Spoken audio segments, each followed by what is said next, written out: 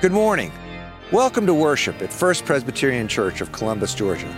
We're glad that you're here to join us as we worship God by offering our prayers and singing songs and listening to Scripture. Please come in with us that we may worship God together.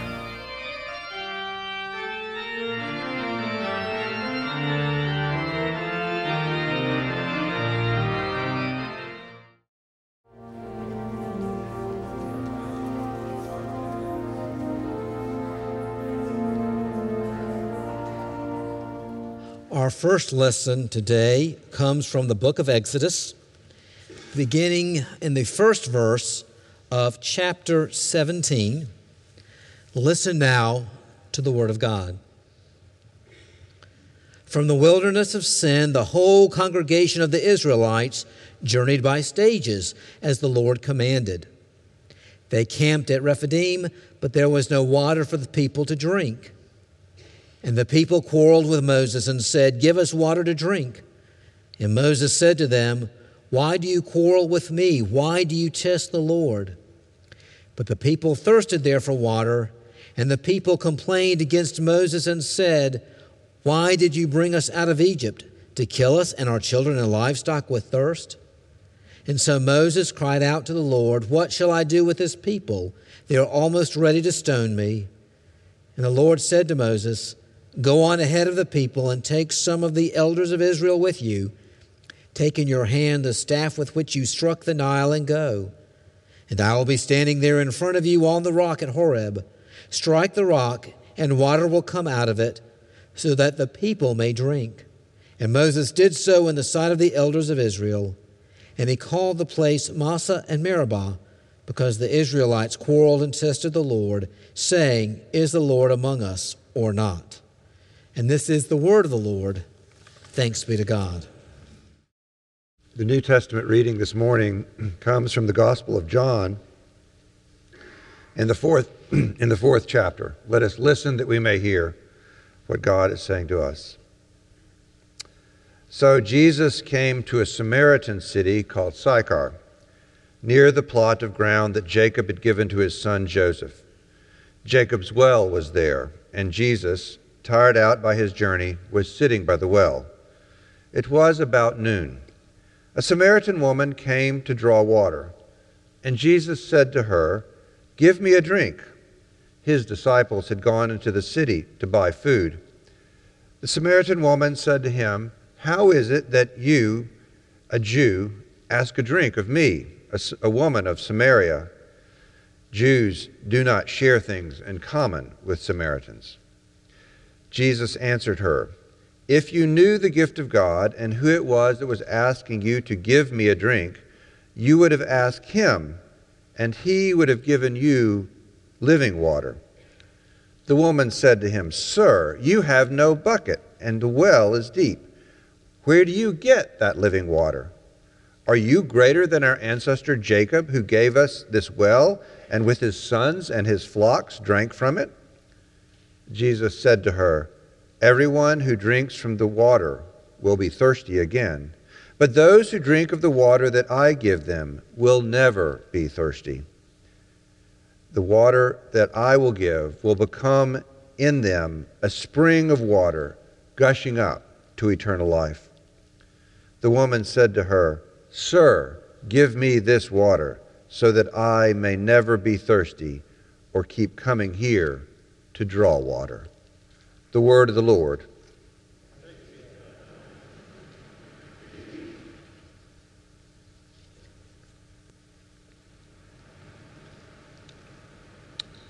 You recognize this? This is a faucet. It's an old faucet. It's a faucet that's not connected to anything, but you know what it's for, right? It's a faucet. And if it were connected to a source of water, and if it did have knobs on it, then we could turn it on and water could come. It provides a resource that we have. In our day and time, we think of faucets much as wells were in Jesus' time. In Jesus' time, you had to go to the well. The faucet is going to be connected ultimately to a well or to a water source, But you had to go to the well and draw the water out there with a bucket. Now we simply use the knobs to turn them on. We use that as a way to think about how we have life, how we find life. Water flows, and it gives us things that our body craves. We must have water. We must have ways of hydrating ourselves, of being alive. Most of the body weight is water. Most of the things we consume, the beverages we use, are composed of significant portions of water. It is life-giving. The story of Jesus at the well with the Samaritan woman is a powerful one about the life of faith and about finding ways to think about the life-giving power of water. Not simply the physical water, but the water of faith, the water of love, the water of connection that we share through God, that God has given us in this world. The well where Jesus met her is a place of common heritage for Jews and for Samaritans. If you go way back in history, it was a place where Jacob, the patriarch, one of the founders of the family of faith, the children of Israel, Abraham, Isaac, and Jacob. Jacob was the one who fled from his brother after deceiving him, and he was making peace with him, and it was at that well that he made camp. It was a place that is known and marked, and even to this day has it's a place that people attend and go to. The divisions, though, of what happened to the family, the children of Jacob and the children of the tribes of Israel, is a difficult one, because after Jacob there was a time in which the children went to Egypt, and they were held ultimately in captivity, and then they led and left through Moses' leadership and came back to the land. They were governed by judges, and then ultimately they demanded a king, and King David rose to power. But after King David's rule, the kingdom fell apart. There were two kingdoms that split apart, a northern kingdom and a southern kingdom. And much of what happened in this story represents the division of that family, the way those kingdoms fell apart. The northern kingdom was conquered by people called the Assyrians in the 720s BC. The southern kingdom remained independent for another 120 years, but ultimately they were conquered by the Babylonians. The Assyrians in the north, they came in, they moved in, they set up their government, and they took over things as they were and began to make their ways and practices known. The Hebrew rites that were practiced by the northern kingdom became watered down, and they were not the same as the southern kingdoms. And one of the major things that happened was the site of ritual sacrifice became Mount Gerizim as opposed to Jerusalem, something that was very major for them. The Babylonians in the south, when they took over, took a different tack to controlling the area. They literally took up the Jewish people and they moved them hundreds of miles to Babylon, and there they remained for 70 years or so. They remained part of an exile people. And it was in Babylon that the Jews from Jerusalem wrote and lamented returning to their native land. As King David's psalm said, "How do you sing the Lord's song in a foreign land?" And that is a reference to that relocation, that challenge that was there.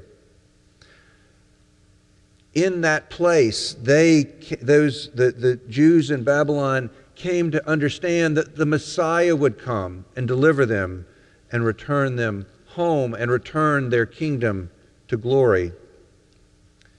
Eventually, the Babylonians were defeated by the Persians, and the Persian king, Cyrus the Great, permitted the Jews to relocate in Jerusalem, and they established their country there and their rule there. So, even though the Jews and the Samaritans had a lot in common prior to the division of the kingdom, the differences about what had happened through the political, the social, and the religious aspects of life were very, very significant issues. They were points of great distress and separation. As the gospel reading says, Samaritans and Jews did not talk together, much less did not men and women speak in public together. So there were pieces of division that were there. Now, when the Romans conquered the area, shortly before Jesus' life, they put them together, and they simply refer to that as the kingdom of Judea and Samaria. And in fact, to that day, the region of Judea and Samaria is a common way in which the nation of Israel is often referred to. This division had very serious implications because the Jews looked down on the Samaritans for not following the ritual as they understood it, and the Samaritans looked down on the Jews for their emphasis on that. So the worlds clash. What happens here is not simply a man and a woman sitting by a well needing water. What happens here is hundreds of years of history coming together in confrontation. But the story of John 4 opens up new ways of thinking about that, not only for them, but for us as well. Because in this encounter, we see a way of thinking of how life might be different. Jesus sets up a trajectory so that exclusion can be overcome and community can be built. In this Lenten season, as we prepare to come and celebrate the rebirth of life, the rising again from the dead of Jesus on Easter, the resurrection, as we celebrate that, we need to be thinking about what the living water is like. For we all need this living water. We all need to find our wells. We all need to find our faucets that will turn on this living water for us and share it with us. Think about this. You are traveling in an alien land, a land where people do not welcome you readily, and you are thirsty and you need to stop. That is where Jesus and his disciples were. So he stopped at this well where they knew there was water. The disciples went on to find food. Jesus admits that he is in need. He asked a foreign woman to provide him for something. She did not have to respond as she did, but she chose to, and she engaged him in conversation. And from that conversation, not only is there a conversation of the water of life, but there is the water that gives life, of living water. As they talk, Jesus shares with her the divisions that have separated us and our peoples. Those divisions will go away. The time is coming, and in fact has come, when where you're called or what you're called will not matter, and where you go to worship will not matter. That is the rendering of the text from the Message. If you are, it's who you are and the way you live that count before God, Jesus said. Your worship must engage your spirit in the pursuit of truth. That's the kind of people the Father is looking for. Those who are simply and honestly themselves before God in their worship. God is sheer being itself. Spirit. God is spirit. Those who worship God must do it out of their very being, their spirits, their true selves, in adoration. It's not where you worship. It is how your being comes to worship that is the important thing that Jesus lifts up. These divisions that we've had for the centuries, these divisions are not the things that matter now. What matters now is how we find ways to build inclusion and overcome our exclusion that has been there. That's easy for us to say. And as descendants of people, in a figurative sense, as descendants of people who follow Jesus, we can say, win, we got it, we got it. But that is not what Jesus is about completely. Jesus is about offering living water. Draw this water out of the well. Turn on the faucet so that the living water comes, and we find ways to overcome the divisions that have been there and to build a community of love and service together. To do that, Jesus doesn't just reiterate good words. Good words are important, and they're useful. But he engages the woman. He asks her to go and bring her family to him, her husband. But she says, I don't have a husband. She acknowledges that she comes from a broken family. And Jesus shares more with her. And he says, that doesn't matter now. Your brokenness doesn't matter. Your condition doesn't matter. Turn your heart over. Allow your spirit to be made full, and you are part of this, part of the ones who receive the living water. Instead of condemning her, as others might have done, Jesus offers the woman this living water. He turns on the faucet, as it were. So what does that mean for us today? How do we be a disciple of Jesus? Many years ago, I was participating in a church workshop, and the leader was making the point that part of our Christian Presbyterian tradition is grounded in some pretty revolutionary ideas. Part of our Protestant heritage is that people need to know how to read so we can read the Scripture, and in the Scripture we can interact and engage with Jesus and with God. That is something that is part of who we are. Presbyterian missionaries and Protestant missionaries and Catholic missionaries too, throughout history, one of the things they do when they go into a new community is to establish schools so people can learn to read. It is basic to our understanding of how we respond to God's call. In our nation, our Presbyterian heritage has been part of a bulwark for freedom.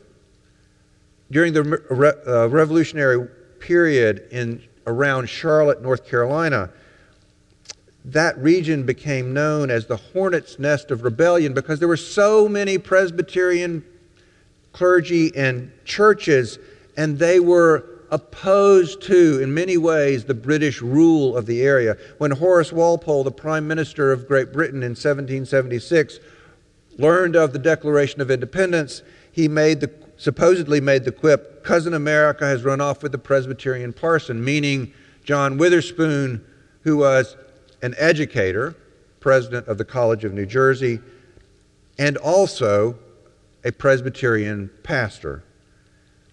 These things are part of our Presbyterian DNA that support and lift up and empower people. It is important for us to do that. The leader of the workshop went on to talk a bit about the Civil War and how these ideas were involved in the Presbyterian response to that. And in my Southern heritage and my smart-alecky way that I was at the time, I made some quip about the Civil War being the war of northern aggression. But no sooner had I said that than I realized that not everybody sees it that way. And in fact, that war was a war for human liberation. Take out the culture and the heritage stuff. The fact was that American society in the 1860s was built largely on coerced labor, North and South. There were ways in which that impact was significant.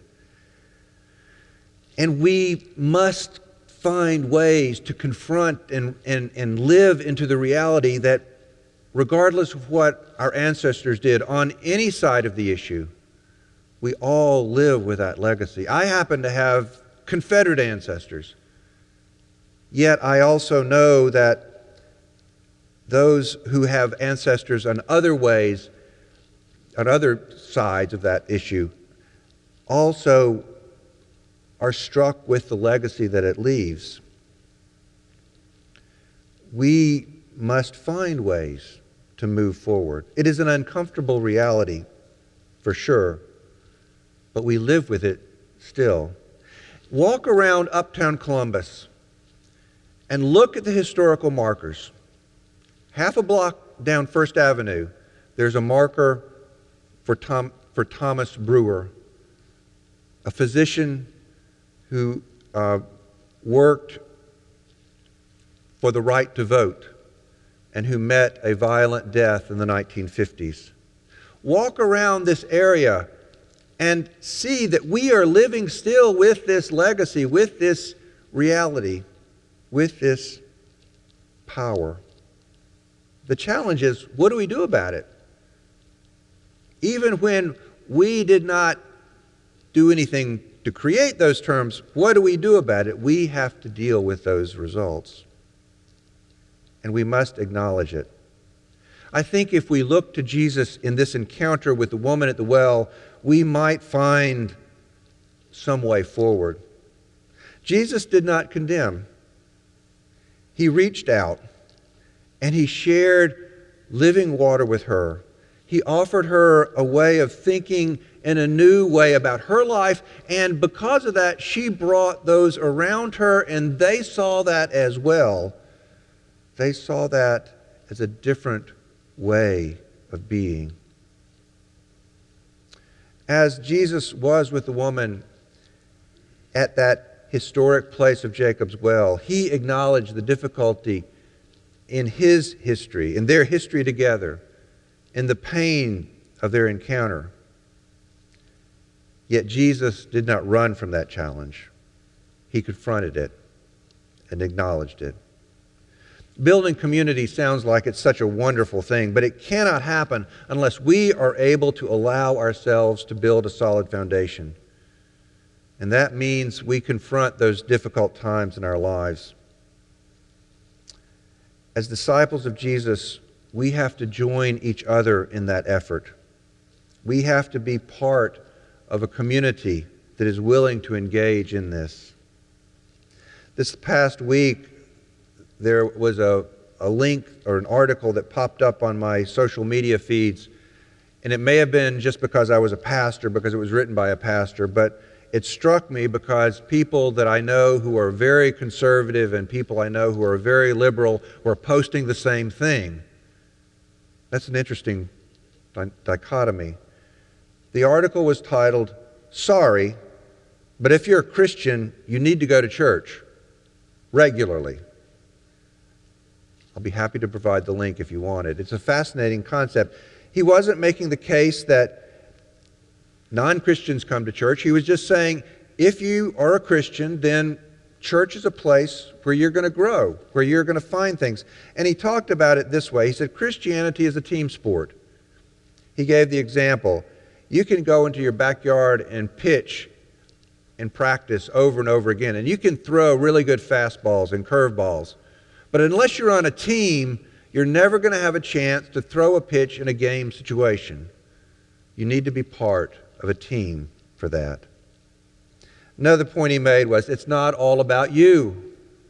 Yeah, there's some things that are about you, but it's not all about you. He wrote, your fellow parishioners including your pastor, well, okay, will make you mad, hurt your feelings, and get on your nerves. Maybe so.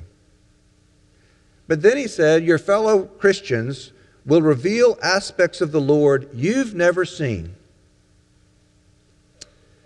And finally, he concludes, to the extent that you honor the church, you honor Christ. You'll get a few laughs, he wrote. You'll sing, you'll pray, you'll snore, you'll grow fidgety.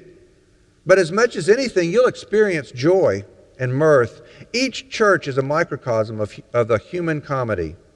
When you're not cussing about it, the sheer madness of it just leaves you clutching your ribcage, shaking with laughter, tears of gratitude streaming down your cheeks. To me, it sounds like this writer is saying, with different words, that the living water that Jesus offered to the woman in Samaria is available to us today. It may come through some rusty pipes, it may be discolored at times, but there is a way in which we can share together the power and the life-giving spirit of God's water to us. May that be so. Thanks be to God. Amen. It's been a privilege to join you this day in worship. We're glad that you were here. First Presbyterian Church seeks to serve and minister in the name of Jesus Christ. May the Lord bless you and keep you. May the Lord be kind and gracious to you. May the Lord look upon you with favor. Go in peace as you love and serve God.